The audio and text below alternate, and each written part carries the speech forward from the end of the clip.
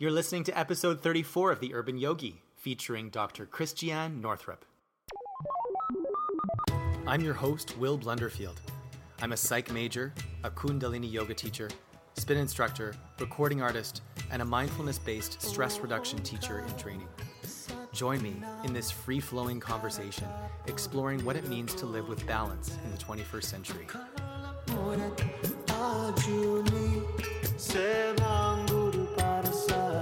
Christiane Northrup, MD, is a visionary pioneer and a leading authority in the field of women's health and wellness, which includes the unity of body, mind, emotions, and spirit. Internationally known for her empowering approach to health and wellness, Dr. Northrup teaches women and men how to thrive at every stage of life. A board-certified OB/GYN physician, Dr. Northrup graduated from Dartmouth Medical School and completed her residency at Tufts New England Medical Center in Boston. She was also an assistant clinical professor of OB/GYN at Maine Medical Center for 20 years. Dr. Northrup knows that the key to vibrant health on all levels is within us, our inner wisdom.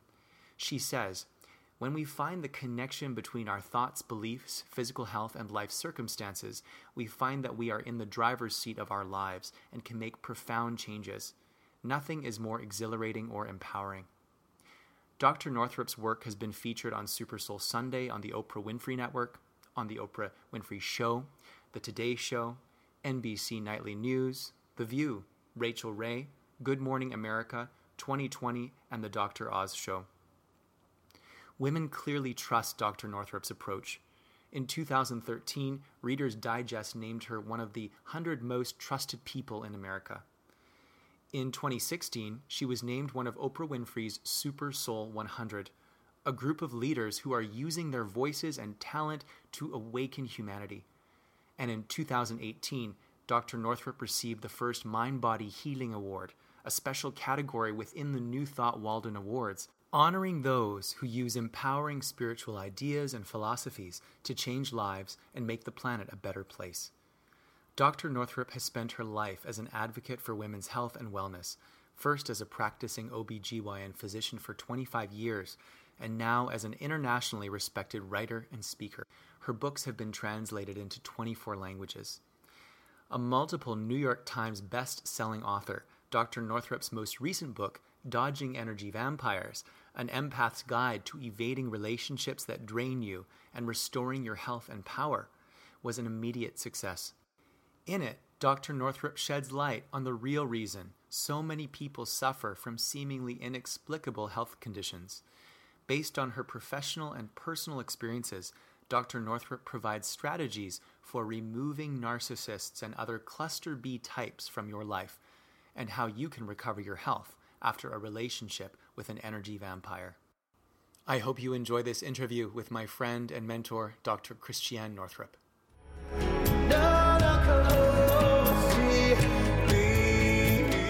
How are you doing? I'm doing very well. Lots of big changes. Awesome. It's, I'm going to Thailand for a 10-day Vipassana silent meditation, which normally I would never, ever do. But have you done one before? Never. Have you? Oh, I did a 6-day one a few months ago. And it was difficult. Yeah. I do a lot of Kundalini yoga, and it's a very active types of meditation. Very. Just being with yourself and just simply being it's challenging. But it was definitely good. Like I felt like I learned a lot, and I want to do another one. Okay, good. Good to hear. Yeah. And where did you say you're doing that? Thailand. It's going to be hot. I don't think so. It's in the mountains. In Chomtong, and so it's northern Thailand. So it gets down to 50 at night. So I don't think it'll be that hot. Believe me, I'm in Maine. I could use a little hot. True that. Right. Yeah. So I have been listening to the audiobook of Dodging Energy Vampires multiple times. Oh, great. And it's very, it feels very cutting edge. Yeah. And my father's a psychiatrist, and I had never heard the term energy vampire until recently. I think Teal Swan was the first person I heard it from. She's an online personality. Right. And I feel like I'm an empath, and looking back at certain relationships, I'm like, oh my gosh, that definitely felt like a narcissistic supply situation. Oh, yeah. I had a certain boss where I was trying to always be really kind and nice to her and offer to substitute classes when she needed them. And she would always be kind of nasty. And I was trying so hard to create a rapport, and it just wasn't working. And I feel like maybe that was a bit of an energy vampire situation. Yeah. Yeah. So in Yeah. psychiatry, they call them cluster Bs. So the psychiatrists know about this kind of person, and they're not always obvious. Sometimes they're just very passive aggressive, and they seem so nice and they love bomb you.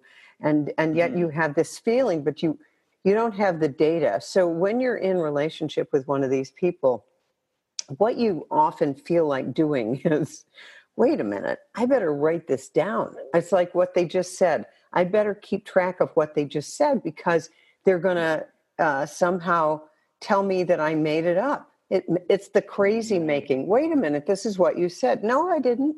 Yeah. It's like, yes, it's with that person. It started with a love bombing, and then it was exactly what you just said. Yeah. And I really love that in the book you give tools for us to be able to deal with this. Oh, And first you describe it, and then you give tools. And I love the pledge that you broach in the book. I have it on my bathroom mirror. Oh, and I just say it to myself really in the good. morning. Yes. I pledge allegiance to myself and to my soul for which I stand. I honor my goodness, my gifts, and my talents. I commit to remaining loyal to myself from this moment forward for all of my days. A new pledge of allegiance, accepting your greatness with humility. Yes. I love that. That is so powerful. And it is, because we old soul empaths often are born with an inferior ego. We keep looking for things that we have to improve about ourselves. And the energy vampires, this is always, I want to get this out of the way right away, because it's a common question. And it's, people say, well, what if I'm the energy vampire? And that's a diagnostic question for an empath. Only an empath would ask that. An energy vampire will never, funny. But an energy vampire will often run around saying that they're an empath. Very often. Yeah. Sometimes I wonder when I'm tired, or if I haven't been eating well, am I becoming a little bit vampire-ish? So sometimes I do ask so I guess that means I'm an empath. That's correct. That's correct. Okay. Yes. I've been doing a lot of Kundalini yoga lately, Christiane, and I'm finding it's really helping me. There were a few years there where I kind of had a run-in with drug abuse. I got addicted to cocaine for a couple of years. And, I'm very grateful to still be alive. I had a family member, a cousin, who passed away of fentanyl poisoning. He was doing cocaine recreationally. And then my lover passed away about 1.5 years ago of fentanyl poisoning as well. It's quite an epidemic in Canada, especially in Vancouver. I'm not sure what it's like in the States, but Kundalini yoga has really helped me, because it's taught me that I can get high on my own supply.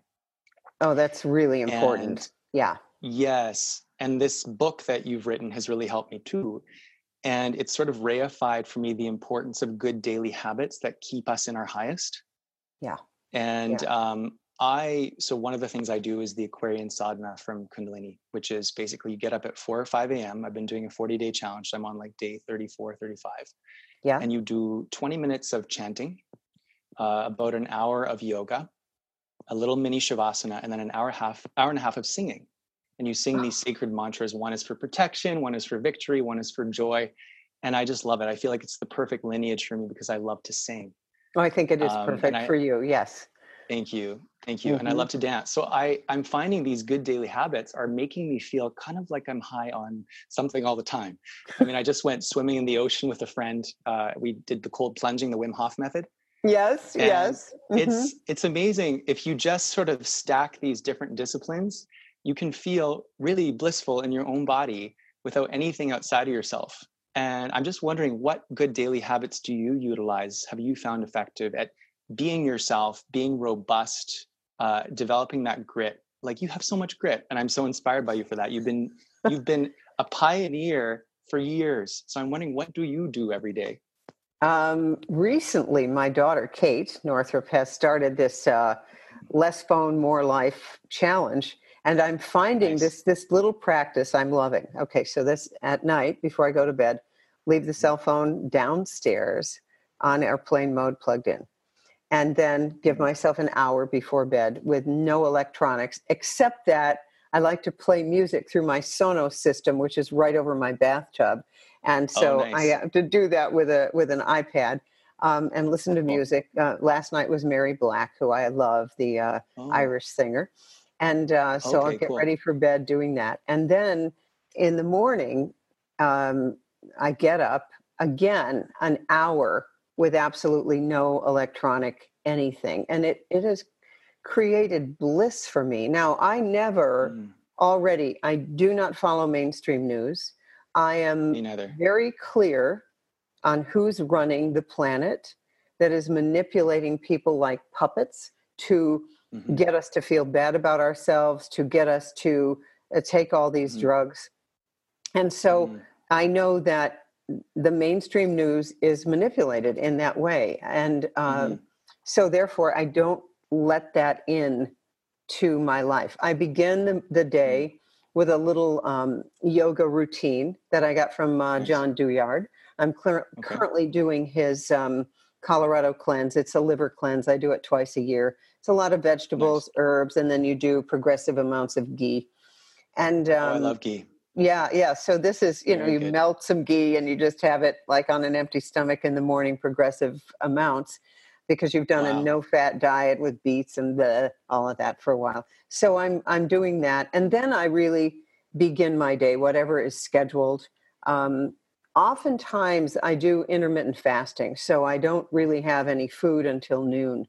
And my body has just gotten used to that. So I like that very much. Then I go to the office and do what needs to be done and, have some interviews like this. This morning I did something very unusual for me that took a lot of courage. And that is I met with a legislator because I heard that in Maine, they wanted to make childhood vaccinations mandatory for getting into schools. And we're going to remove the philosophical exemption. And when you remove the philosophical exemption, what happens is the only exemption left is the medical exemption. And then there will only be a few doctors in an area that will give the medical exemption to those parents like me who look at the ingredients in a vaccination and say, I don't want 250 micrograms of aluminum in my child's brain when the FDA itself says 25 micrograms is considered safe. And so now we're injecting 100 times that, and that's considered a good idea. So I just met with him before the legislative session, and I said to us, let me talk to you about this. And he's a man who absolutely believes that it's good for the whole if children enter schools vaccinated. And I said, is the philosophical exemption synonymous with religious exemption? Yeah, same thing, religious or philosophical. And we currently have that in the state of Maine. They got rid of it in California. So now what's happening is the medical boards are targeting the doctors who give the exemptions. And so it's like a fascist thing. But what happened is I got to the point where I thought what we need to be doing here is talking to each other as humans. And I thanked him for meeting with me. And even though we're philosophically different, most of what we believe, because we both have grandkids, is aligned. And our common goal is healthy kids. The way to it is a little bit different. But I think that what's happening with the mainstream media now, and I could not believe this. I just heard it. I subscribe to a Canadian publication called Collective Evolution, Joe Martino. I love his work.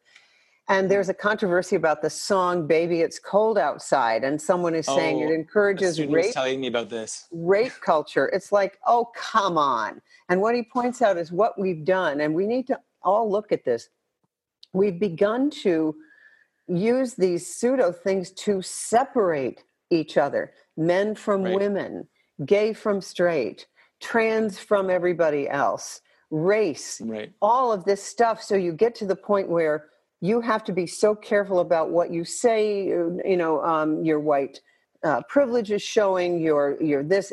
And what happens is you begin to walk on eggshells, and you no longer communicate with someone who's different from you, when in fact, what we have in common is far greater than what we don't have in common. And what it does, and I believe that's energy vampires running the media, because if they can get us split with fear and anger, we're much easier to manipulate.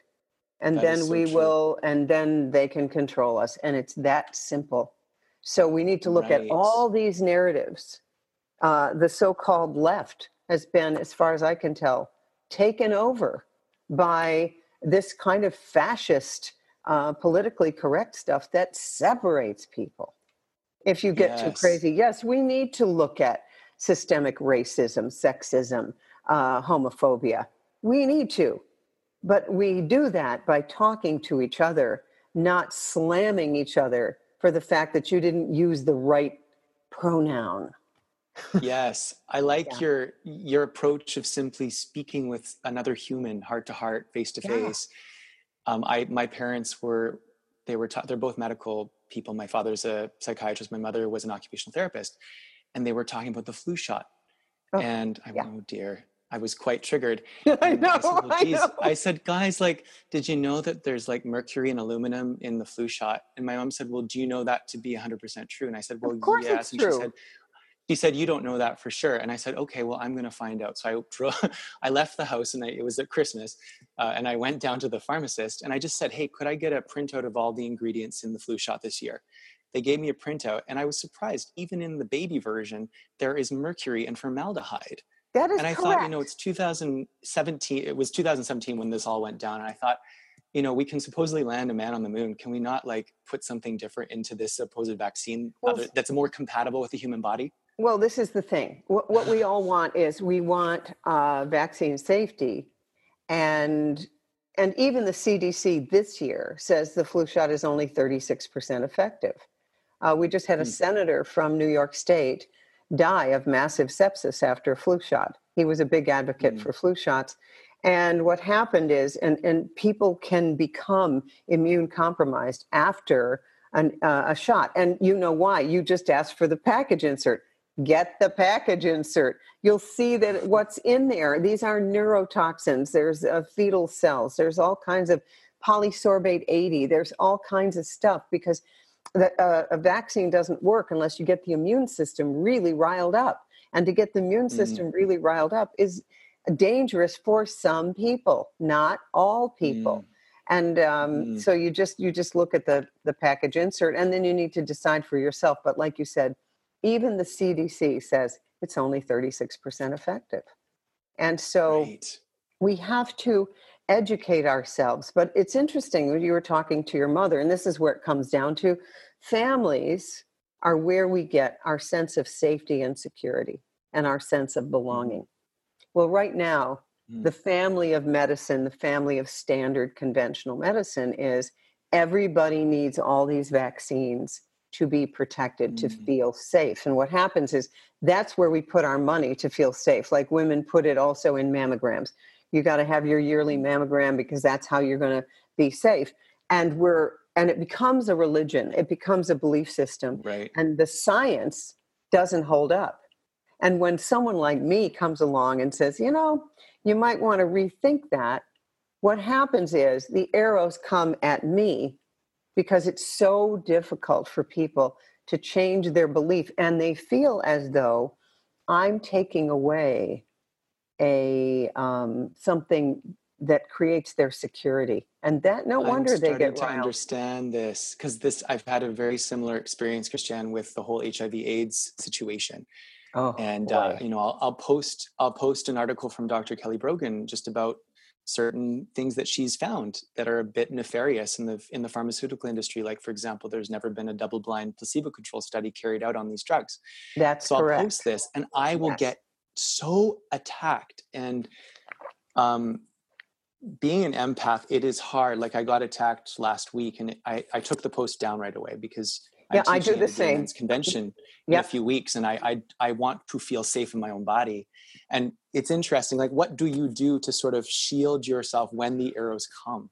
Well, it's very interesting that you brought that up, because Kelly and I are good friends. And she said, that is the one thing, the HIV/AIDS. She said to me, look, I'm a AIDS denialist. When you really look at the science, there was a lot about that was manipulated. However, the belief now, and I remember putting this in one of the editions of Women's Bodies, Women's Wisdom, is that I had interviewed people who had reversed their HIV status with lifestyle and so on. And they'd reversed it. I've been reading about that in Carolyn Mace's book as well. That's it. Well, my editor went batshit down in New York at Bantam because she was involved in gay activism, in HIV activism. And she said, you cannot say that. I know all of these men, and they're only alive because of antiretrovirals. So you can't say this. And it was one of those hills that I said, okay, this hill I will not die on. I'll die on the Gardasil hill, the HPV vaccine.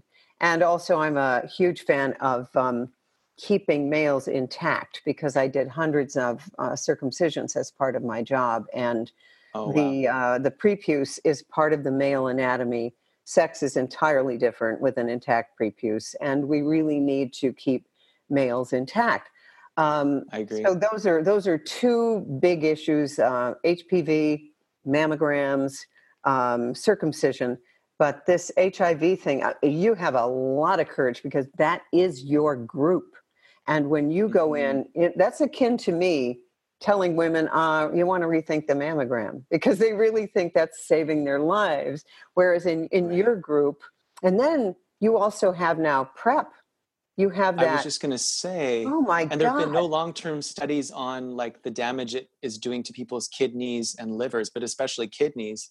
From the research I've been doing, like all these young people who are 17, 18 going on this drug, taking it every day, what are their kidneys going to look like when they're 50? That's right. Not to mention that the stuff is what, $30 a day? That's expensive. It's expensive. I think a friend who's on it says it's like 3,000 or 4,000 Canadian a month. Whoa. Yeah, and the government pays for it if you're a gay man in Vancouver. I can confirm that. Really? Yeah, it's now see, think about that. That's public policy. And here's the other thing. And then here's what we notice. I keep going back to Jurassic Park, where Jeffrey Goldblum's character goes, nature always finds a way. So what we're finding now in the gay male population is a vast increase in gonorrhea and syphilis. And, because PrEP doesn't protect you against the common venereal diseases. Right.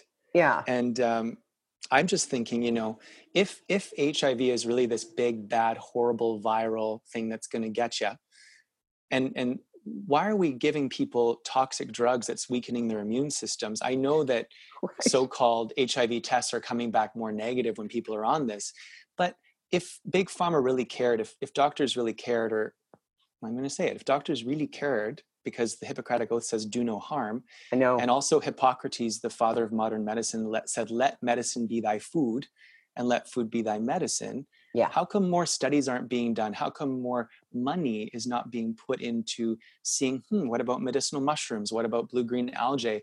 I've been doing some research on PubMed with my dad's passwords, and it looks like they're doing small studies in Uganda on so-called HIV/AIDS patients, giving them these reishi, chaga mushroom supplements, and it's having just the same effect as the so-called HIV drugs on their immunity and their recovery. So I'm just wondering, if we really care about well-being, how come we can't funnel more money into natural things that are more in harmony with the body?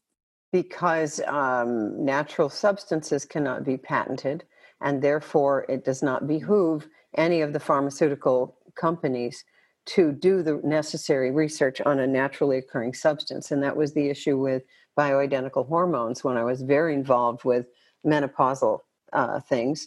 And so you couldn't patent natural progesterone, you couldn't patent natural estrogen. So what women have been getting is either Premarin, which is from the urine of pregnant horses, or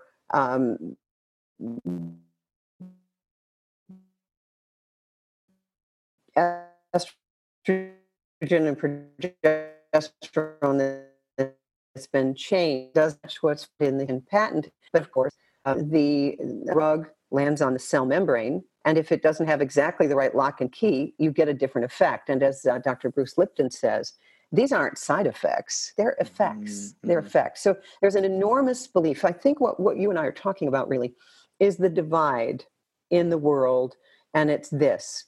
One group says the world is an incredibly dangerous place, and you need these vaccines and drugs to stay safe. So we've substituted our belief in God and our belief in our power to stay well and our belief that we have a connection with source energy. We've substituted that, and we've projected our faith onto modern medicine.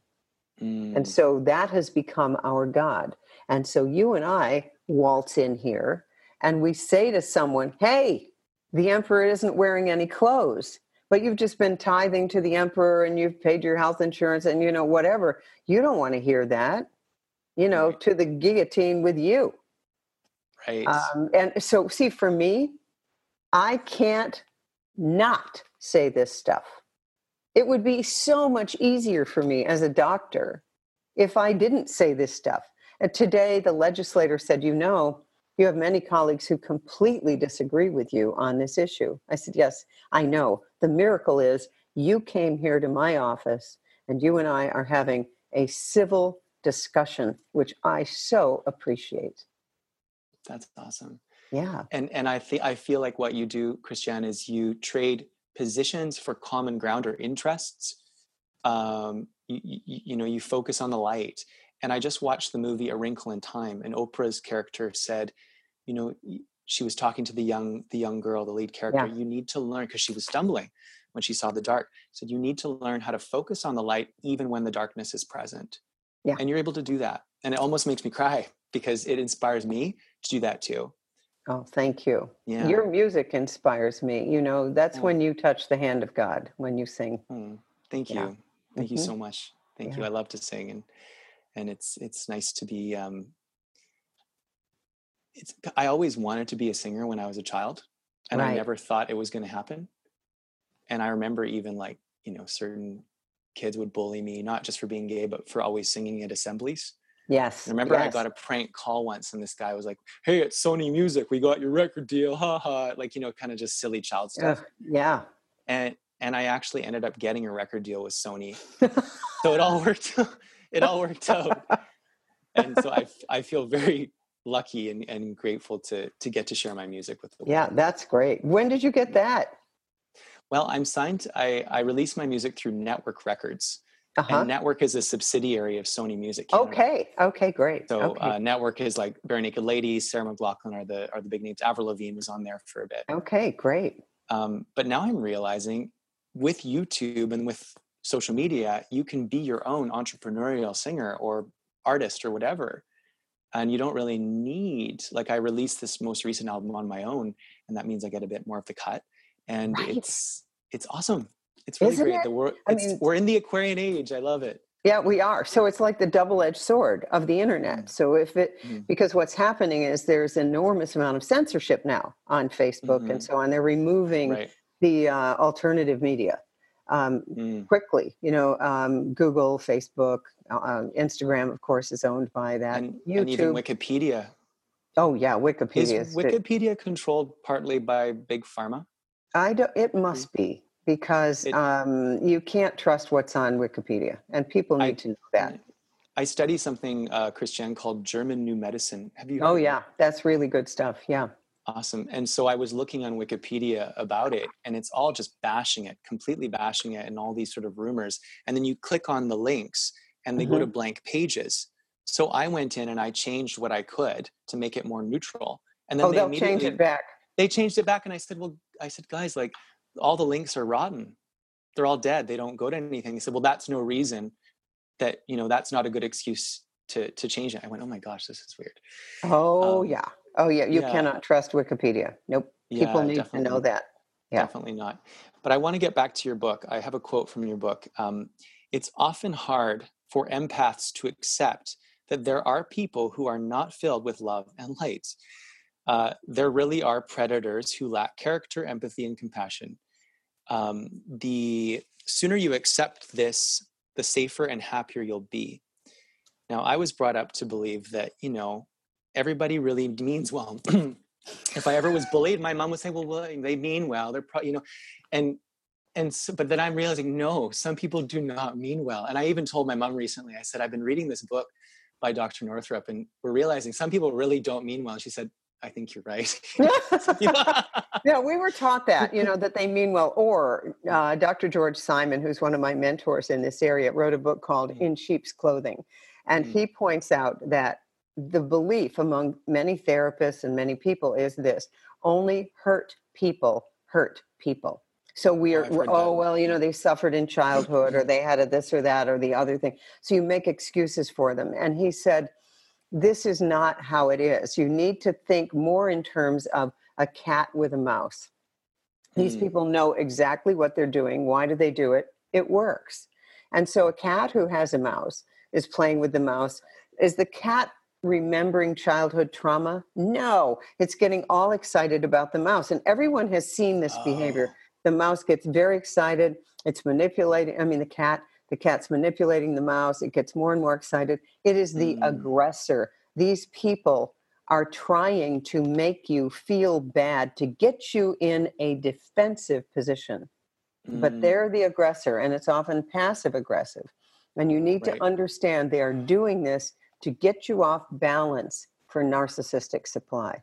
They live off energy, whether it's, talk about me good, talk about me bad, just talk about me. They do not have empathy. It is extraordinarily important for those of us who have more empathy than normal, we have super traits of empathy, to realize that these people do not feel the way you do. Because what we do, unfortunately, we make the mistake of thinking no human could ever do that.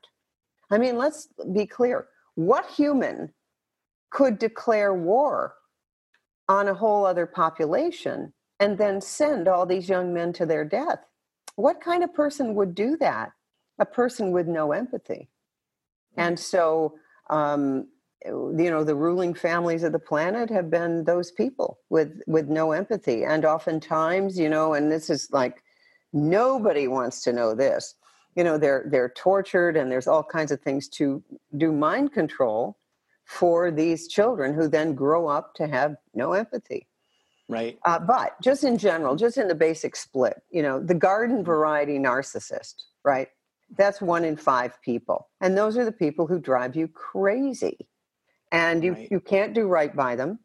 And you and I think if we could just win them over, or, my big mistake has been, oh my God, their childhood pain, and I'm so connected with source energy, I could make it better for them. That's the big mistake. Right. Yeah, because they're going to go right from you to the next person. So many women have been married to these characters. Men too, by the way. Men have been married to borderline personality, and they keep trying to make it better. And the person keeps them on the hook and plays like you're bone fishing. And it's so much fun to play the fish. They do that. And then once you wake up, the horrifying thing is the person you've been married to for 25, 30 years, suddenly you see it, and they're remarried to someone else in like 15 minutes. And it's devastating to those of us who have tried everything to get a conscious equal partnership with this kind of person. It doesn't work. It doesn't work. So the sooner you recognize it, and my recovery has come from looking at the number of years I was with a certain kind of person, and then each time the number of years is less and less and less until now I can see it coming. Why? First of all, because I'm better at seeing it coming. Second of all, I'm surrounded by people who I have entrusted with my care. So I say, look, if you see that I'm doing it again, if you see that this person looks like they're an energy vampire, you need to tell me. You cannot wait for 3 years and say, I knew it. Yes. I said, don't be a lily-livered. You got to tell me now. Say it right away. Yeah, right away. And I will, and please trust me, I will believe you. I will no longer be a flying monkey for one of these narcissists and do their bidding. I will trust you. Because what happens, especially with people like you and I, we have what Sandra Brown calls super traits. We literally do not see the darkness when it's right there. We see the potential.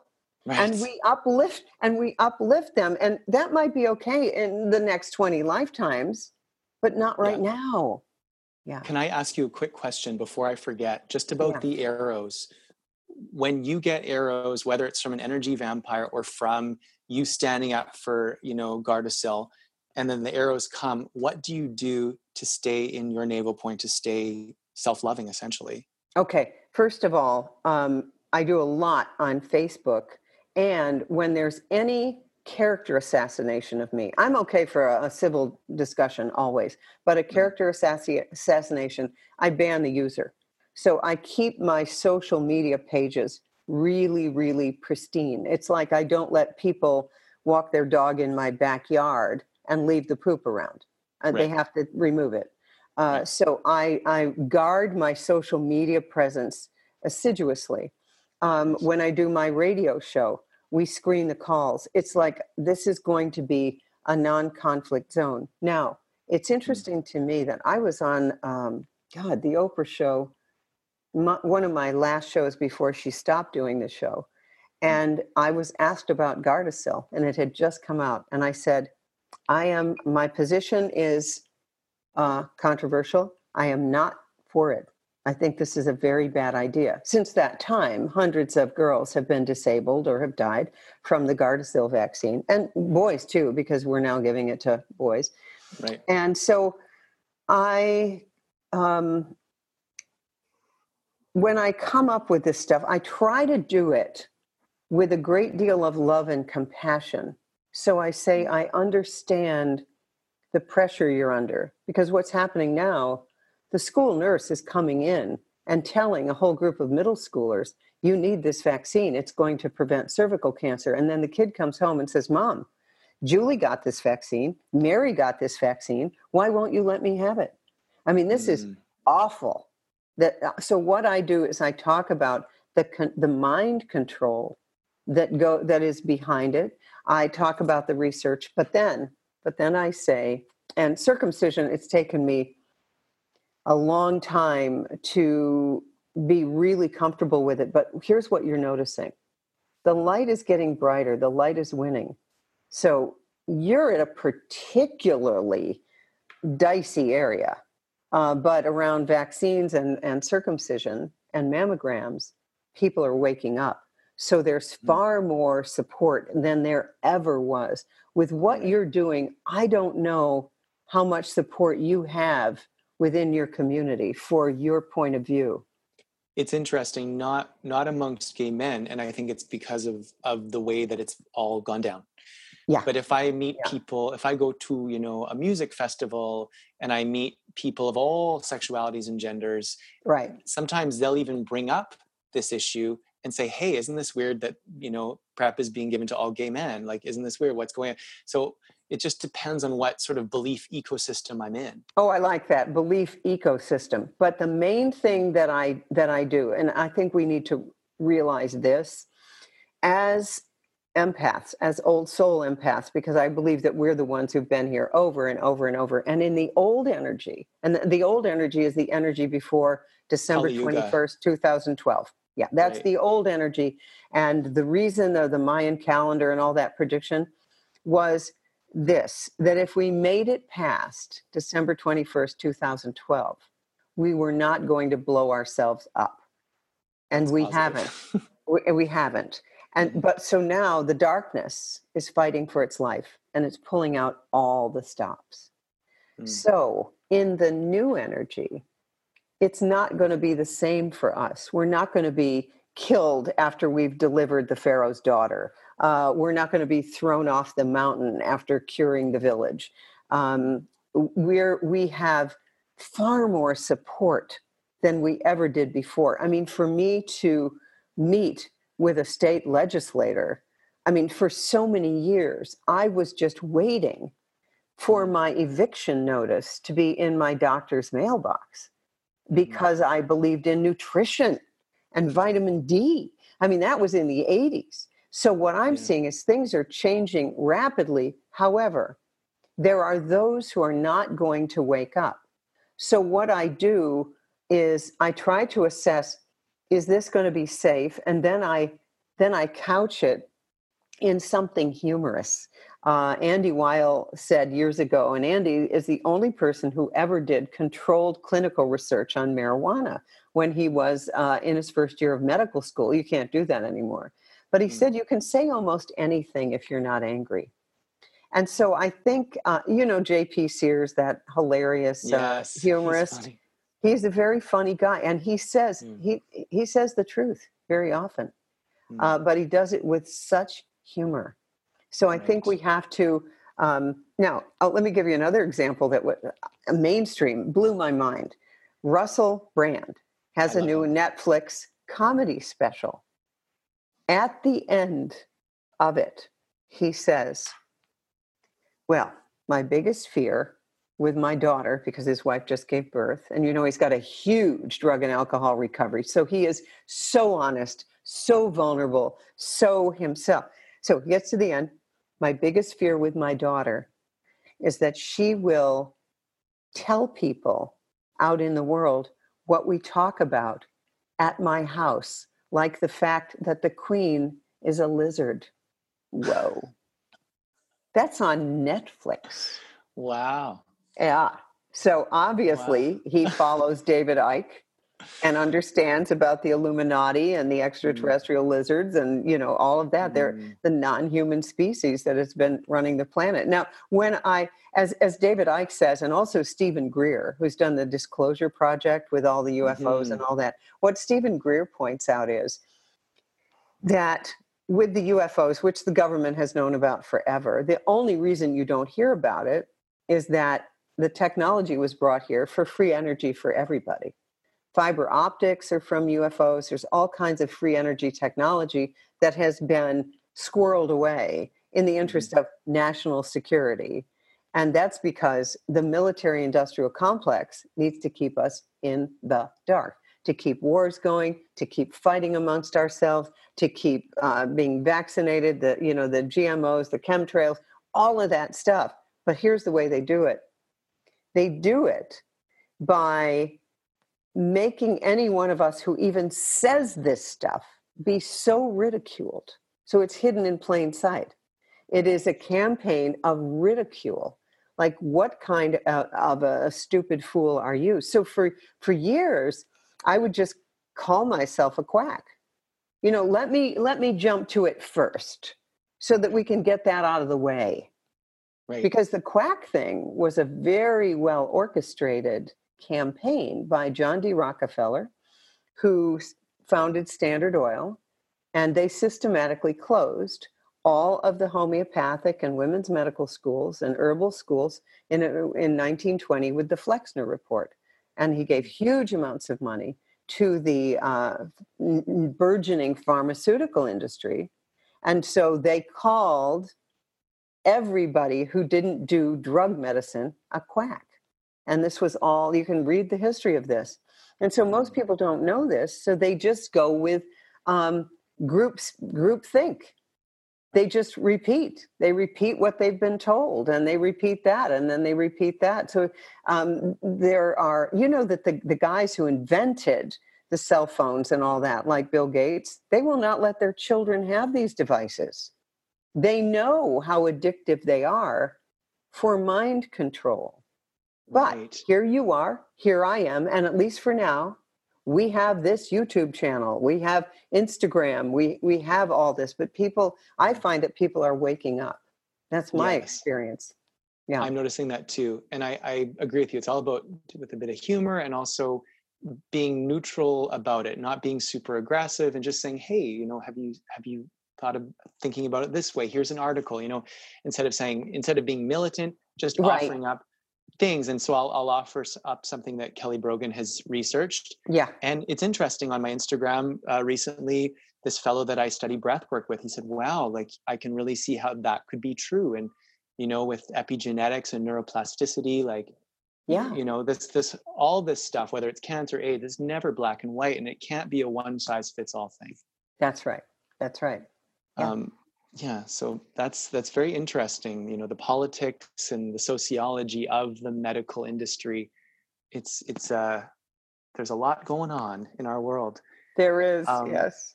And this brings me to the next question or topic of conversation is the wake-up crew analogy. I like how you were broaching that, if you're part of the wake-up crew, you kind of have to accept that sometimes people are going to be like, whoa, your light's really bright. Like you talked about a mother coming in early in the morning and waking up the child. Like, nobody wants to be woken up with the bright light, but that's our dharma, is to be in the wake-up crew and to not be in the wake-up. Like, if your dharma is to be part of the wake-up crew and you don't do it, that's really painful. Because you're not living out your purpose, and you're dimming the whole world by dimming. Well, it's so funny. So as I read in the paper, the legislators. I'm just going to make sure this is still recording. Oh, okay, very good. There we go. We're good. Oh, yeah, perfect. Okay, good. So I read in the paper that the legislature is going to introduce this bill, and it's now, it's December, and they're going to introduce the bill in January. And I thought someone should do something about this, and then I realized, oh, wait a minute, I'm the one who should do something about this. So, but we have to decide, because the old paradigm is working ourselves to death by, aren't you noticing it's horrible and isn't this awful? I mean, the negativity can be so awful for people.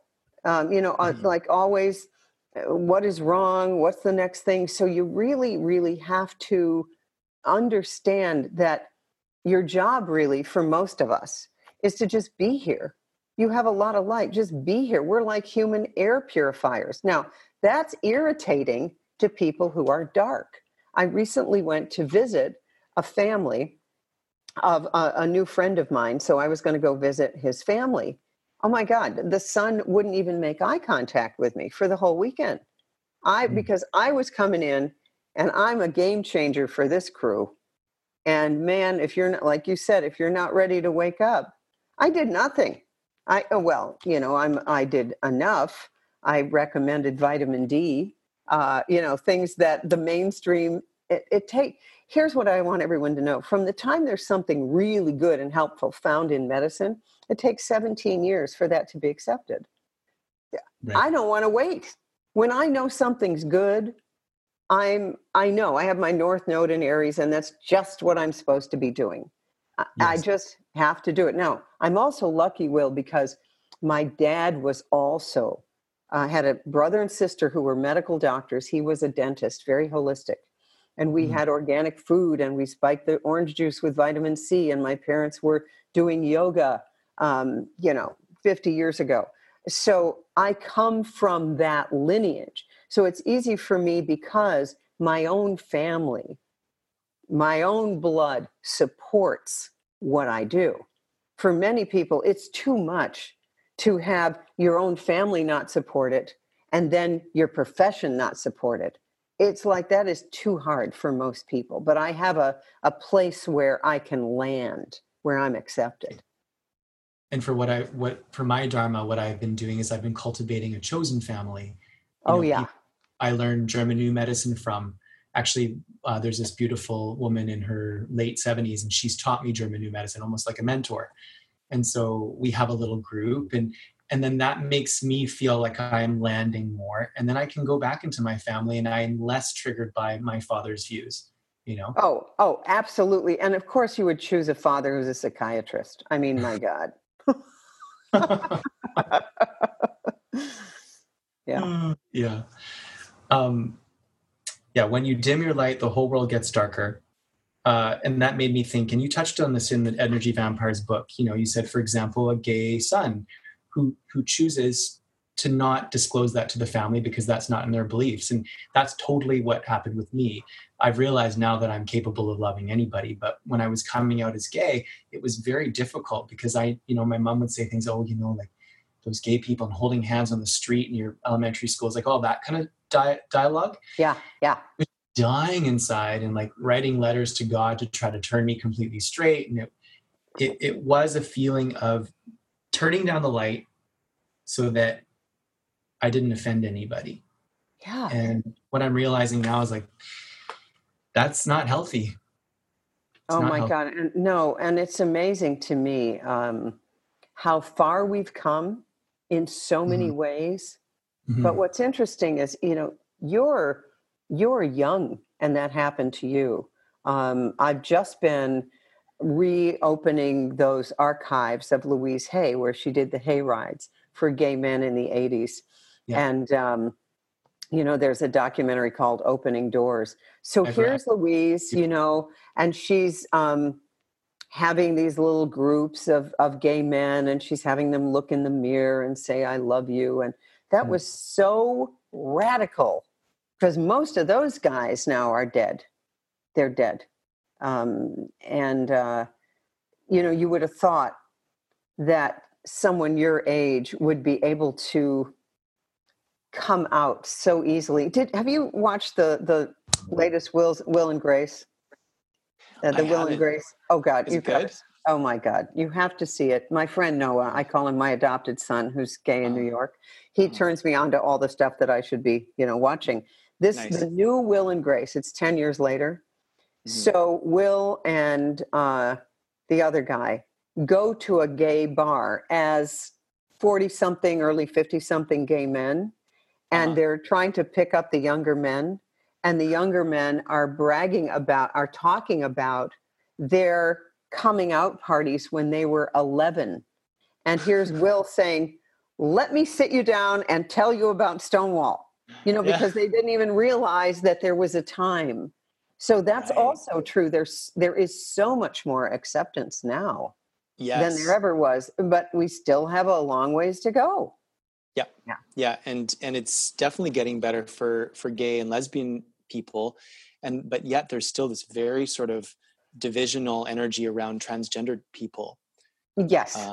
Which is something that I'm doing my best to educate people on. And, I just learned recently 1 out of every 2,000 babies is born intersex, and I'm interested in how that relates to gay and straight too, because if what we've been taught about gender is not completely correct, then gay and straight as labels don't actually mean much in my books. Yes. There was an interesting documentary by the Blair brothers called Ring of Fire. This was way back in the 80s. And they went around to all of these islands in the archipelago of Indonesia. And there's one island where if they have a 5th son or a 4th son or whatever, he is raised as a girl. Wow. And so they showed these girls, males, but they were raised as girls, and they were as feminine as anything you've ever seen. And a friend of mine has done some sailing, and he said, in wherever he went, they just call them girly men. And wow. it's perfectly acceptable. And in so many First Nation tribes, there would be people born who were intersex, and they would be the shamans. That's what I heard. That's what I was studying at UBC in a gender class. And we also learned that oftentimes these shamans, these trans shamans, were the first to be killed by the white man, and they called them berdache, which in French means slut or prostitute. Oh God. So it's just interesting, because I think the white people knew, these shamans, they have some sort of connection. Let's get rid of them first, and then that'll help dissolve the whole, tribe. That's which is right. very sad. I just want to make sure I don't miss out on any of these questions. Okay. You talk about childhood wounds that cause empaths to hold on to shame and guilt. How does this lead us to be more vulnerable to these energy vampires as adults? That is like the whole crux of it. Because if you grow up and you think that something is inherently wrong with you, so you just described it. Here you are, you're a little boy, your mother is talking about gay people, these are bad. So you get the idea that, guilt says we made a mistake. Shame says we are a mistake. So here you are, and your very essence, because you already know that you're gay, you know it really young. And so it's like you're getting that your essence is wrong or bad. Okay. Now, but you have all this light and all these gifts and talents, but that little shred of doubt is always there. Okay, an energy vampire has malignant intuition. I call it malignant intuition. They see that vulnerability from a mile away, and that's what they're going to exploit. So they come at you and they tell you everything you've always wanted to hear. You are so talented. Okay, I'm going to give you, in my case, as a young doctor, oh my God, thank God I found you. No one else can heal me. My patient load was about 25 to 30% energy vampires. Help me, God. You can't. Okay, they would just come in to get a hit of my energy. They had no intention of getting well. Right. And so, and they would tell me, and so here I am, here's the wound. In my profession, I'm an outlier. I believe in, I was doing work with macrobiotics, vitamin C, energy work, past lives, all of it. Well, that was not exactly accepted in medical school or residency. And so therefore, I'm already feeling kind of like an outlier. And then a patient comes in and says, oh my God, you're everything that I ever wanted. And then I impale myself on that hook because my own boundaries were not solid at all. Oh, sure. Call me on Saturday night. Oh, sure. Oh, God. And I had an energy vampire friend. Oh, and energy vampires are often, let's be clear, very good looking and very charismatic. And everyone wants to be around them. So I had an actress friend who had me talking to all of her friends in Hollywood, all these famous people. Saturday night, I had 2 little kids. What am I doing on the phone talking to all of these glamorous people who I later find out have nothing to offer me ever? They're not there when I need them. That is the cult of celebrity that we've also been brainwashed in. So I go back to my, one of my favorite movies, Almost Famous, where Philip Seymour Hoffman says to the kid, the kid calls, it's Saturday, aren't you out? No, kid, I'm not out. I'm not cool. You're not cool. And the only currency between 2 human beings worth anything is what goes down when you're not being cool. I love that. Isn't it? It's the greatest line. I posted that recently. My meditation teacher had posted it. It's beautiful. Yeah. Beautiful. And it's so true.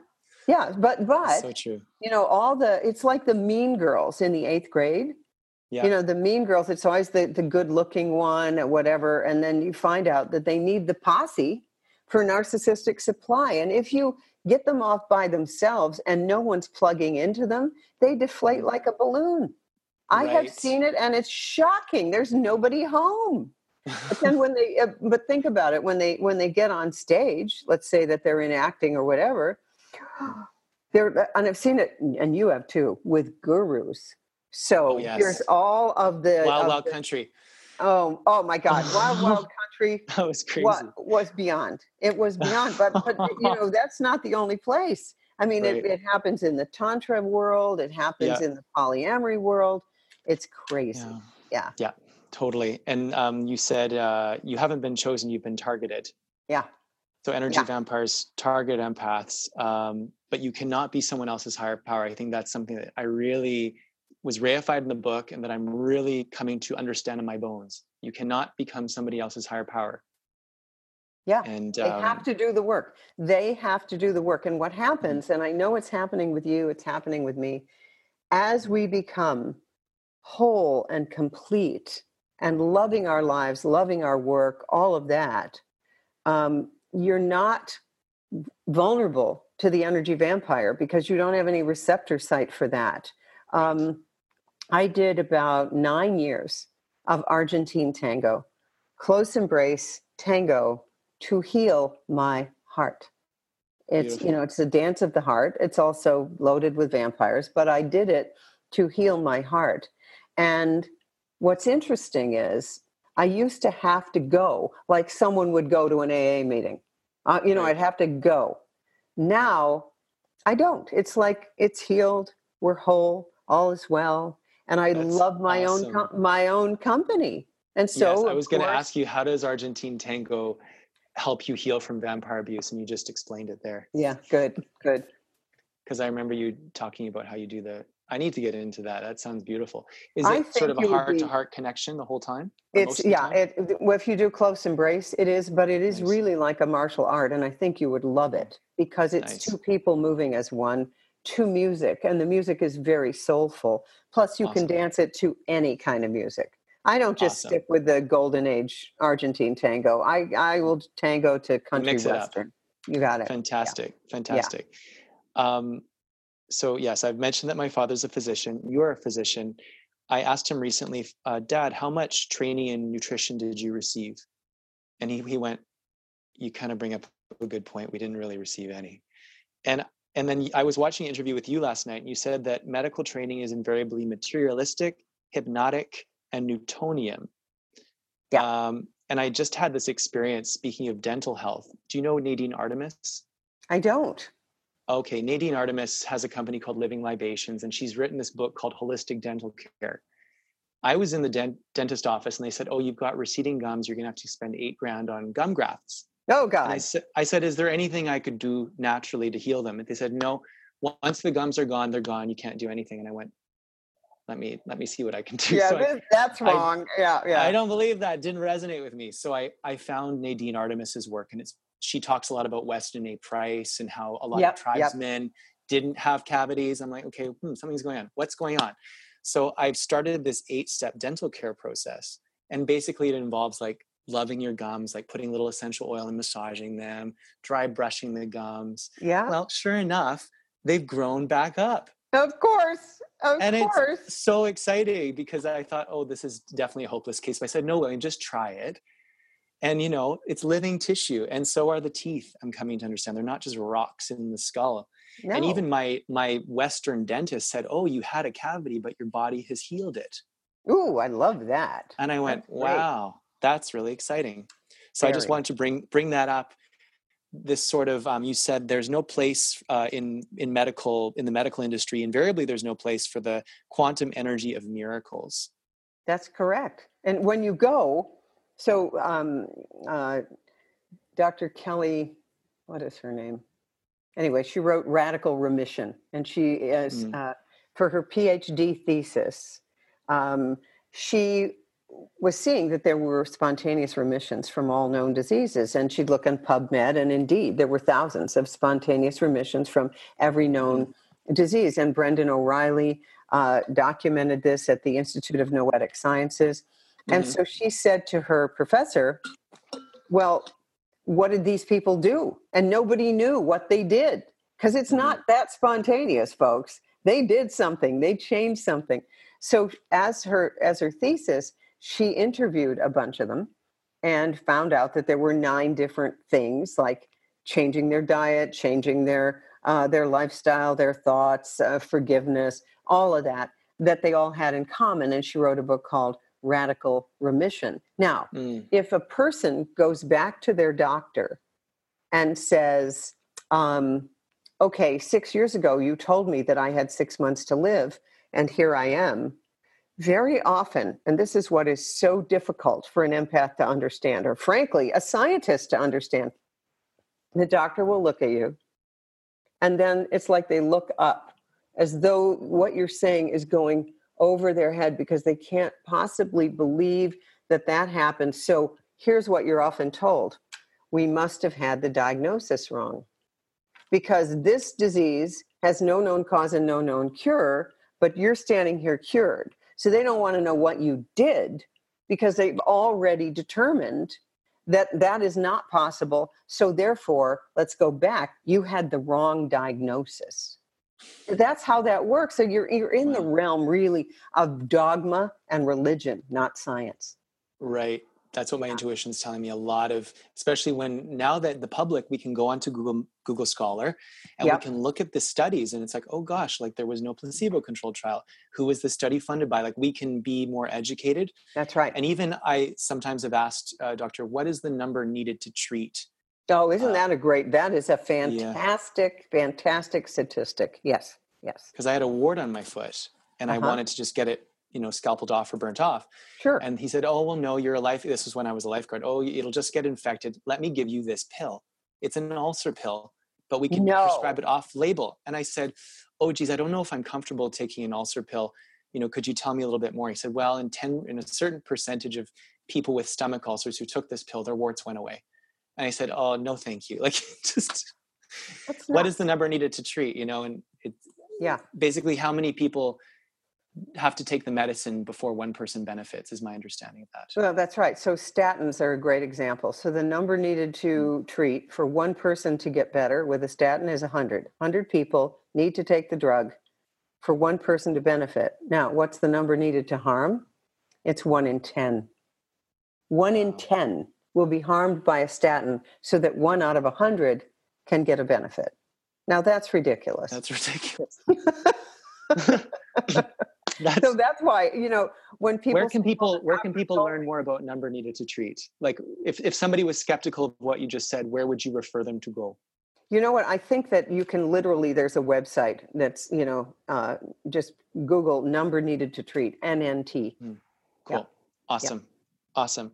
I would love to hear some stories of miracles that you've seen, people making total turnarounds in their health and their perspectives, especially after ditching their energy vampires. One of the most recent in my own life, I want to see if I can bring this up. It's on Instagram. Mike J. Watts. Now let's see if you can see this. Does everyone see? That's my son-in-law. See his face? Yeah. That is eczema. Awful eczema. Okay. Total body.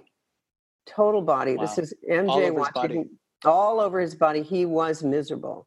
And it happened right after his second daughter was born. So he has been knocked out of commission from essentially April to this month.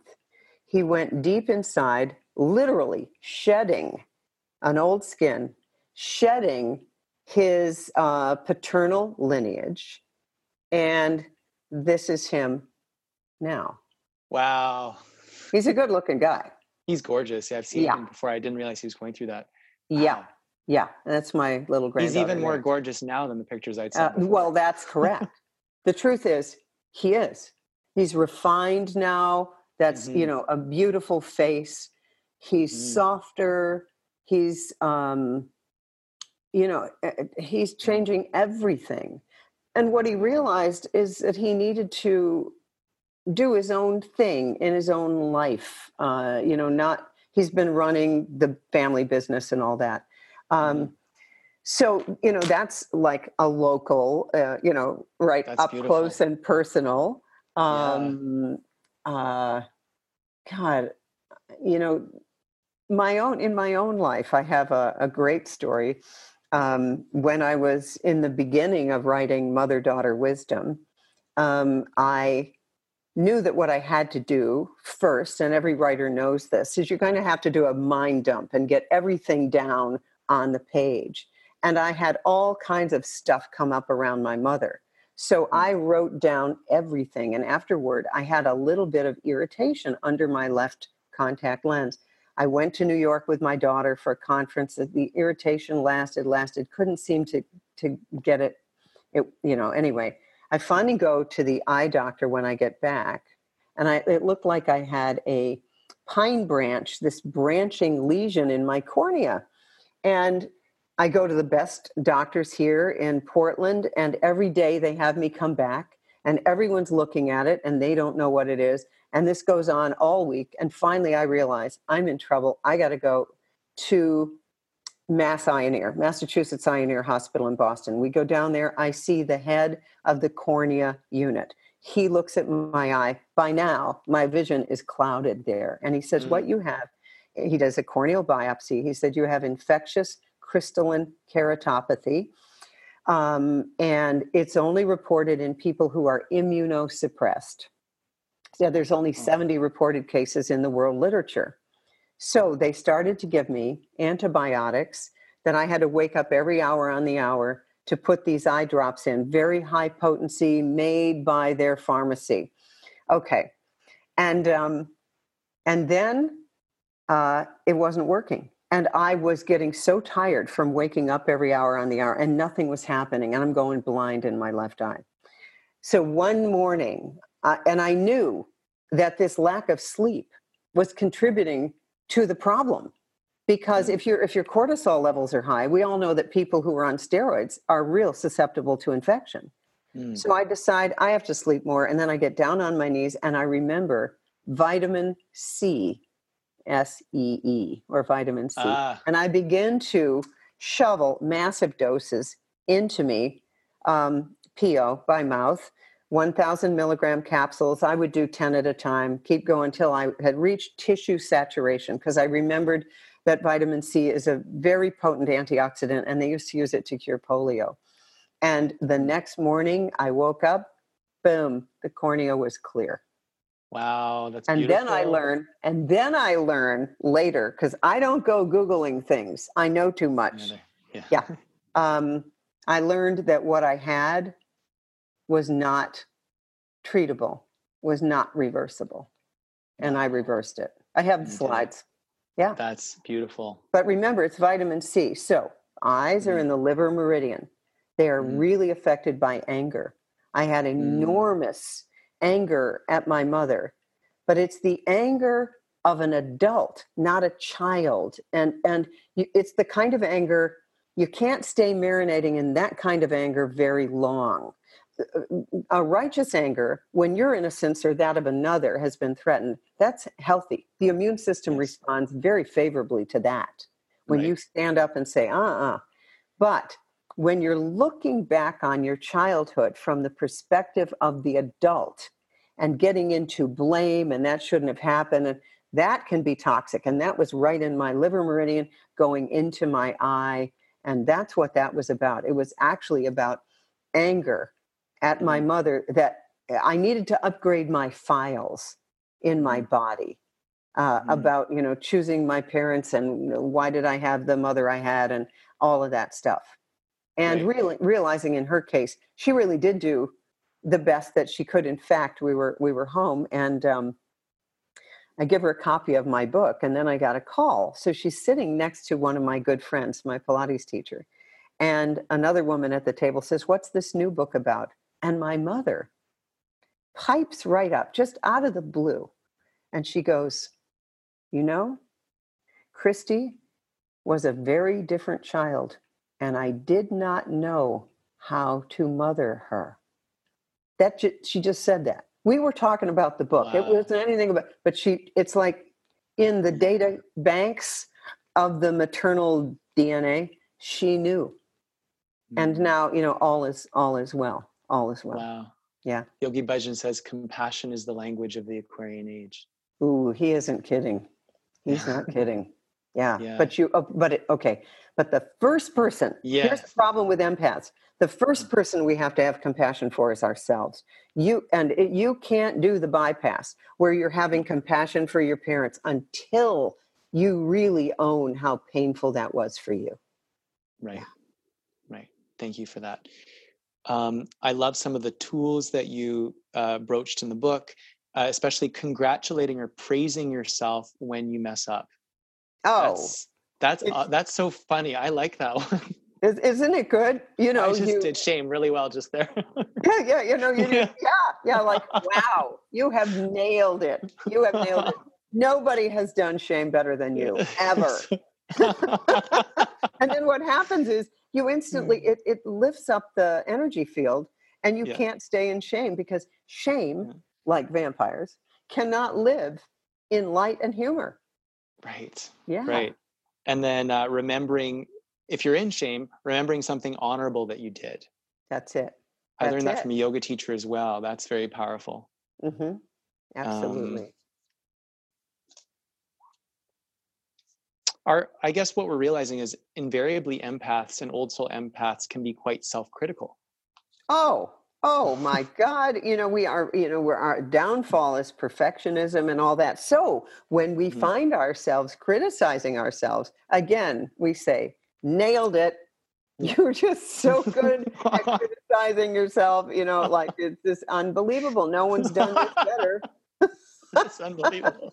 Or, That's awesome. I was saying to my daughter Kate, when I wrote Goddesses Never Age, I said, well, really, this whole book came out of my despair at being a divorced middle-aged woman and thinking, that all the good men were taken, or they wanted someone who was 20 years younger, or all the cultural all stuff. Those things, yeah. And I said, because I was afraid that, I was just going to be a middle-aged woman alone with cats. And my daughter goes, this was perfect shame eradication. She goes, yeah, Mom, because, you're the only one who's ever felt that way. It's that myth of terminal uniqueness, right? Like right. Nobody has ever felt this before. Nobody's ever felt that before. No. Yeah. The reason that Russell Brand is so funny because he has uncovered every vulnerability, every weakness, and he can no longer be triggered by it. He's out there with it. And as a result, we are all uplifted together because we watch someone, being who he really is and just saying the things that so many of us have been thinking anyway. Right. Yes. Yeah. It just gets it out in the open. That's right. Yeah. So in German New Medicine, it's the idea that no illness can happen in the body without the involvement of the psyche and the brain. That's basically what it is. Yes. And you get a conflict shock. So we don't call it disease. We call it a significant biological special program of nature designed to assist the organism in a time of unexpected crisis or stress. That's so beautiful. So for example, somebody, the fellow who discovered it, Dr. Hammer, his son was unexpectedly shot, died in the hospital. Dr. Hammer had been relatively healthy his whole life. He was 47 or so when it happened. Then he developed a testicular teratoma. And he wondered, is this having anything to do with this unexpected shock of losing my offspring? Oh, yeah. And he started interviewing his ovarian cancer patients. And he said, did you guys have some sort of unexpected shock near or around the time your diagnosis happened? Invariably, they did. Many did. And then he started mapping the brain with CT scans. And he found a certain concentric ring, a ball of energy formed in the same place in all of these women with ovarian cancer. So my question to you is, if the psyche is the root of the complex, we must envision our body as powerful and healthy and capable. What's the way to do that besides getting a cancer diagnosis and suddenly starting to eat salad every day? Yeah. Now, that's my whole life's work is like, I knew let me give you an example. So in about 1984 or 5, I had my very first reading with Carolyn Mace, the medical intuitive. Nice. And she said, the viruses, you were about to get a big ovarian tumor. If you hadn't left the practice, that was in your energy field. She also said to me, she said, your heart rhythm has changed. You are a rescue addict. Do you hear me? You're a rescue addict. You need to stop. Now, everyone in my family, both grandparents, both sides, died of heart disease. So I knew that was right on target. Right. And so I have always known that the key was to change the pattern when it was still in the field, but hadn't yet coalesced into the physical. Right. So that's what I want people to know. So for instance, I would have died of breast cancer. I know it. Bilateral inflammatory breast cancer if I had not gone through the divorce that I went through. I know it. Now, can I prove it? No. Now, that is the whole problem, right? Why I said medicine is Newtonian and hypnotic. It's like you go in, they don't find anything. They say you have a clean bill of health. And you're living with an energy vampire, and you're starting to get chronic fatigue fibromyalgia, or you've just been diagnosed with Lyme disease, and you've got Hashimoto's thyroiditis, but all your blood tests are normal. Keep it up. If it's like this. If you don't pay attention, when you get a tap, you're going to be hit by a bigger hammer. And that's how it works. And our souls are here in soul school with a certain curriculum. And your job is to pay attention to the curriculum. And generally, we don't make a move until things get irritating. Right. We just don't, you know? Right. Right. True that. Yeah. True that. So, and my follow-up question was, aside from external/internal catastrophe, what is a catalyst for change for the better, for framing thinking to be positive in service of life of the body versus victim mentality? And you kind of hit it on the head. It's like, catch it early. There's another good one, and I love this. This is Gay Hendricks, his ultimate success mantra. Okay, so Gay wrote a book called The Big Leap, which I adore. And he points out something really important for everyone to know, and that is that by about the age of 11, we have internalized an upper limit of what we think is possible for us based on our family's beliefs. And when we supersede that limit, we get sick, have an accident, or pick a fight to bring us back down to the level of what we consider our limit for happiness, success, money, wealth, all that. So here's the medicine. It's the ultimate success mantra. And we can all do this every morning. You lie in bed and you say, I expand. Success, love, happiness, beauty, whatever you want to expand. I expand. And here's the key part. While inspiring others to do the same, not helping them do it, not assisting them to do it, while inspiring others to do the same. So your life becomes the inspiration. And he points out the subconscious mind, where 90% of our behavior comes from, only 10% is like what Bruce Lipton says, our hopes and dreams are only in the 10% conscious mind. They are the programming, the 90% is mostly negative. But if you say, I expand success, love, happiness, the subconscious mind has no but against that. It doesn't have any. So it literally listens. Oh, I expand. I expand love, happiness, success, while inspiring others to do the same. And that's from Gay Hendricks' book, The Big Leap, which is fantastic. Yeah. Oh, thank you for that. Yeah. Very good. Good. Final question. What role does sexuality and sexual energy play in healing from and growing and living and thriving beyond vampire abuse? Oh, man, that is like my favorite topic of all time. First of all, because I am an expert on the female erotic anatomy. Nice. And a champion of the intact penis, or like I like to call it, the wand of light. I just bought a jade butt plug.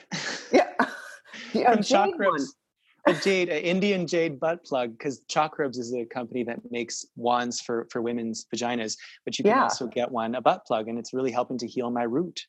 Oh, that's good to know. Yeah. I have an obsidian one, but I haven't haven't used that. You know, they obsidian takes care of.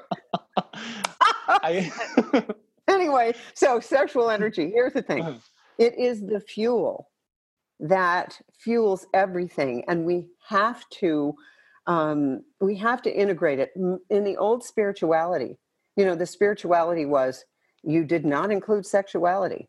You know, they were totally separated.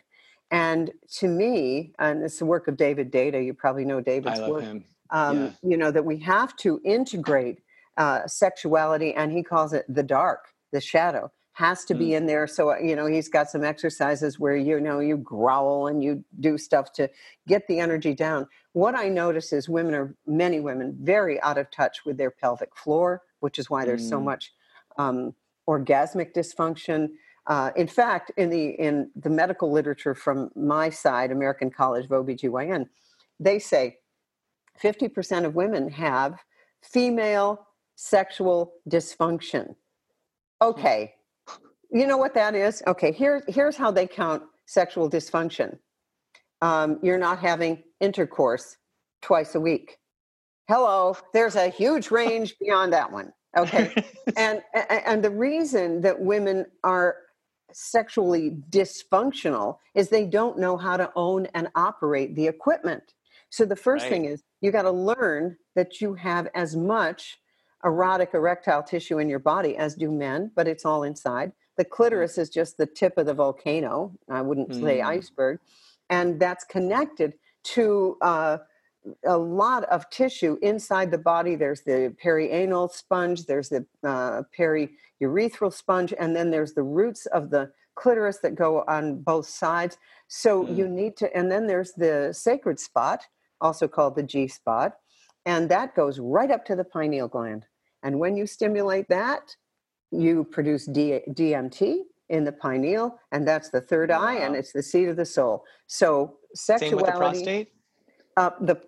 The G spot for the prostate, I'll tell you where that is. Okay, that's right inside the anus at, I'm thinking about this, the front part of the anus. So in the ventral surface of the body.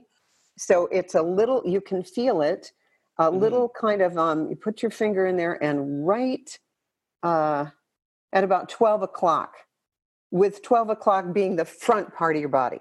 Right. Okay? And I'm just wondering, is it connected to the pineal? Same thing. Same thing? Same thing. Wow. Yep. Same thing. Now, the other thing that's really interesting is there are reflexology zones along both the vagina and the penis. So with the penis, the head of the penis, the glands, is the heart.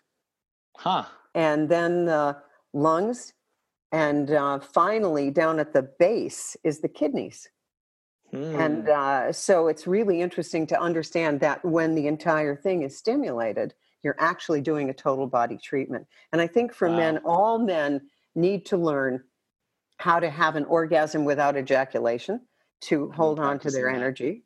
You know, I've been doing semen retention for, I think my longest time was 78 days. Amazing. And were you able to be orgasmic despite that? Yes, a few times. And it was the fully different orgasm than an ejaculatory release. It was more like when I've been with women and they kind of quiver during orgasm. I was able to have that type of orgasm doing semen retention. It was it was a full body, pleasurable, blissful experience. That's right. So that's what's available to us, but we need to cultivate it in a culture that has co-opted our sexuality and turned it pornographic. Right. Yeah. Well, and it's like the colonialist mindset. It's really taken over pretty much 99.9% of the world, and it's based on sexual repression in many ways, isn't it? That's right. On the other hand, I am a huge proponent right now in human history, at least for women, is monogamy, because I believe that polyamory, if you want to really create the safest, most loving container, you just can't be leaking your sexual energy with a lot of other people. It's like having muffins in the oven and you keep opening the oven door and the heat releases. They don't cook right. And in the gay community, I'm starting to with everybody, I'm starting to realize that to be true in my life. I'll speak for myself. It does feel like an energy leak. And I'm really, Yogi Bhajan said, now that we're in the age of Aquarius, we're going to go from an exploitation and an overuse of sex and sort of a perversion of sex, especially perversion of the female, to developing, he said it'll take about 50 years, but we'll be developing our self-sensory system where we get immediate satisfaction from just being embodied in our beautiful sexual selves. Oh, I love that. And I know that's true. I know that I'm learning that to be true because I'm doing this Kundalini yoga. It's like, oh my gosh, I can give myself an orgasm just doing Kundalini yoga. I don't need anybody else. Right. I have more control over my joy than I thought in terms of the body sensations. That's pretty fabulous, right? Because now it's exciting. Like when we have that, then we are optimally ready to actually be partnered by someone else at the same place. So we're not trying to complete anybody. We are creating 1 + 1 = 3. It's like there's a third energy that's available when both people are whole. Right. Yeah. So I've come to the same understanding or realization that sleeping around with too many people is an energy leak. Yeah. What would you say about, there's this movement in Vancouver of the Tantra movement where people get together and they practice, bringing energy up and down their spines in sort of a yab-yum kind of practice. Mm-hmm. Would you say it's important to also be mindful in those practices, to be mindful of who you choose as a partner for that and how much you do it? Absolutely. But again, that's the yab-yum, if you're fully clothed, is not unlike Argentine tango, except that with tango, there's so much listening to the music and it's technical and it's got a steep learning curve, Right. so, but the Yab Young, there was also that thing, One Touch. Do you remember One Touch was, you wouldn't know that, I think, so much, but it was, still is, this practice where men go in and stroke the woman's clitoris. Oh, we call it orgasmic meditation, I think. Orgasmic meditation. Vancouver. Yeah. Yeah. And the problem with that is if oming, that's what it's called. Oming. If a woman has not done her healing around sexual abuse, she can get very triggered. So a friend of mine works with people who've done that, and it's made them much, much worse. So again, here's the thing. And she talks, my friend Deb talks about these grunties. Grunties is a blockage in the Kundalini energy, and sexual energy will expand a grunti. They're usually blockages in the second or third chakra. And so if you have any tendencies that are kind of anti-human, greed or wanting to make too much money or exploitation, sexual energy expands whatever it touches. So if you've got blockages, watch out. Yeah. Oh, that's a good point. Yeah. Thank you. Yeah. All right. Okay. I think that's it. Yeah. The one thing we kind of broached it before was the Buddhist monks. I've been speaking a lot about this since I read it in your book to my classes, and how in Kundalini yoga, when we do fists of anger, there's a reason why we allow ourselves to go to that place. Because if you're just going to go right to loving kindness, it releases, excuse me, in your book, you were saying it releases too much endorphins and the body's type of morphine, which can affect the metabolism of glucose over time, which could lead to diabetes. And that's what you were broaching in the Tibetan Buddhist monk population. It's higher. Yeah. And I learned this from Dr. Mario Martinez. And he said to me, he's worked with a lot of Tibetan Buddhists, and he said their diet cannot explain their degree of diabetes. And it is that they have been taught to go right to loving kindness, when in fact, they should be furious that the Chinese came and raped their women and burned down their temples. And he said, you don't need to stay in the anger, but you do need to feel it. So I love this exercise you talked about. It's like getting it out of the body. Otherwise, you're literally sugarcoating. Yes. And that's what happens, and their blood sugar goes up. And that's what I found with the silent meditation retreat is I felt like this anger is coming up the set. Am I supposed to just sit there? And I asked the teacher, and he said, well, no, if you need to cry, cry. If you need to get angry, I suppose you could get angry.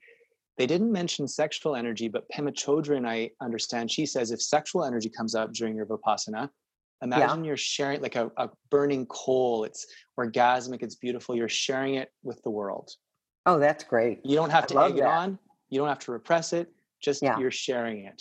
That's great. Healing the world. So I like that. So there's some hot tips for your That's great. Oh, thank you. Thank you very much. I'll need those. Okay, great. And then the very last thing, high heart versus low heart. This wasn't from Energy Vampires book, but I have been speaking about this concept ever since I saw you. It was a YouTube video of you giving a talk to women. And how if you're a woman, you have to go to the place in your body where you've been shamed if you want more balance and power in your life. And I feel that same goes for gay men and for most people in our society. It's an honoring of the high heart and the low heart. Can you just quickly speak on that? Yes. The low heart is the womb in women, and it's where the sacrum is in the back. It's where the pelvic bowl is, where our creativity comes from. And if you've been shamed there, you're not going to have the energy to go out in the world and do what needs to be done. We call it in men, we say you have no balls. Well, in women, it's the same. You have no ovaries. But here's what we need to understand. Women, or those with breasts, tend to have an aggressive loving. As David Data says, the feminine is love. And so we aggressively love because our heart sort of comes at you, and and our genital organs are all inside. So that's very yin. So we love yang, but sex is yin. With men, it's exactly the opposite. To get to their heart takes a while. But sexuality, they're right out there with it. So what we have to do with women is you need to balance those two things. And you can do meditations with just your hand on your high heart and another hand on your low heart and send energy back and forth between those two. But if the high heart is closed and you do too much opening of the low heart, that leads to disease.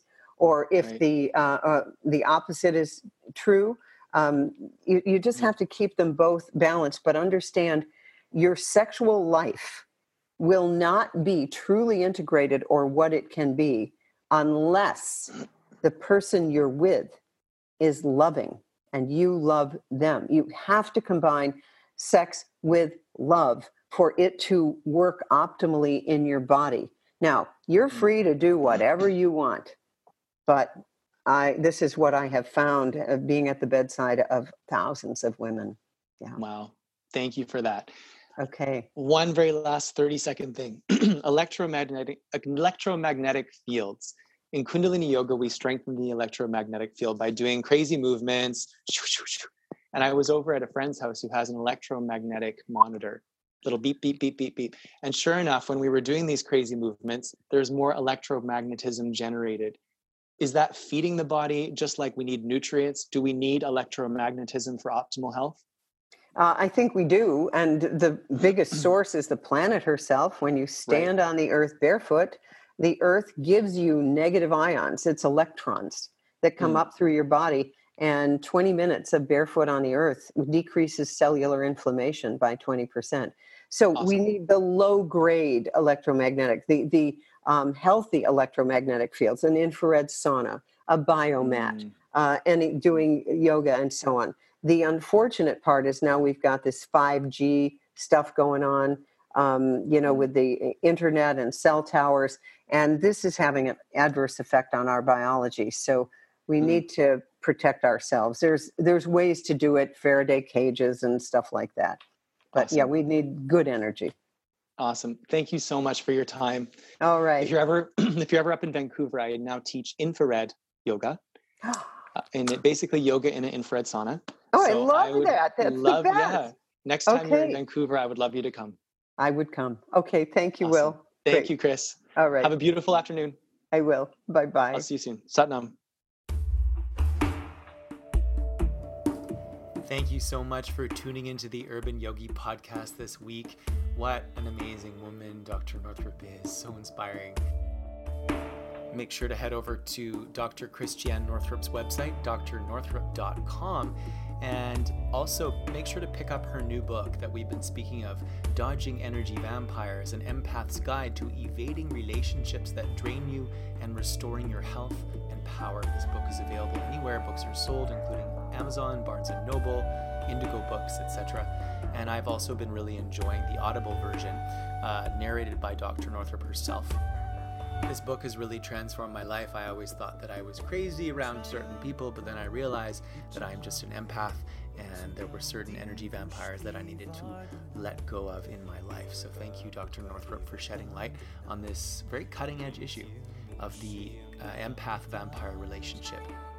Make sure to visit my website, willblunderfield.ca. You can subscribe to the show there on iTunes, YouTube, SoundCloud, or via RSS so that you will never miss a show. While you're at it, if you found value in this show, we would appreciate a rating on iTunes, or if you'd simply tell a friend about the show, that would help us out too. If you like this show, you might want to check out my album of my music, which has been featured throughout the podcast at itunes.com/willblunderfield. I'm available for private coaching, for yoga, and voice production. You can reach me through the contact section of my website. Again, that's willblunderfield.ca. Have a beautiful week and a beautiful Christmas season. Namaste.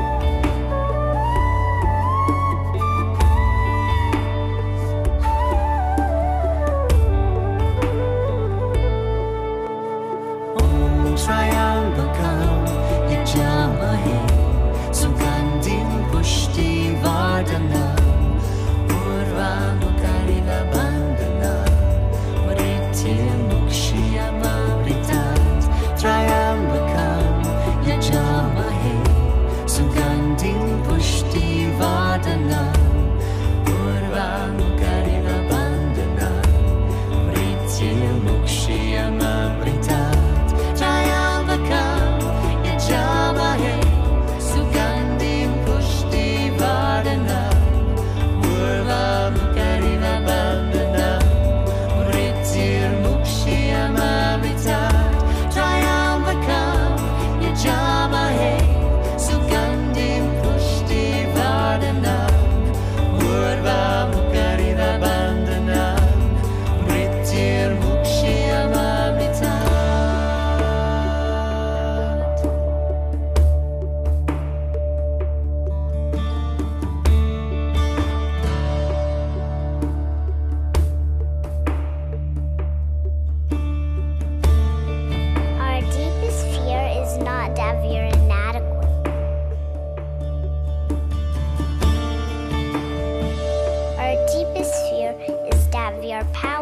beyond measure.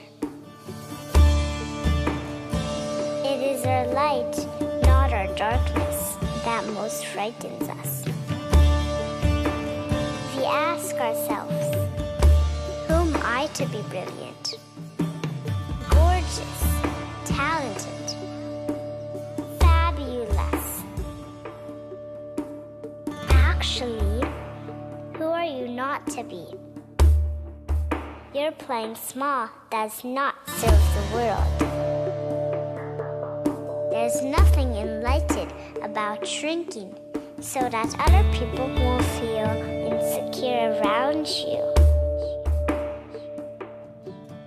We are all meant to shine as children do.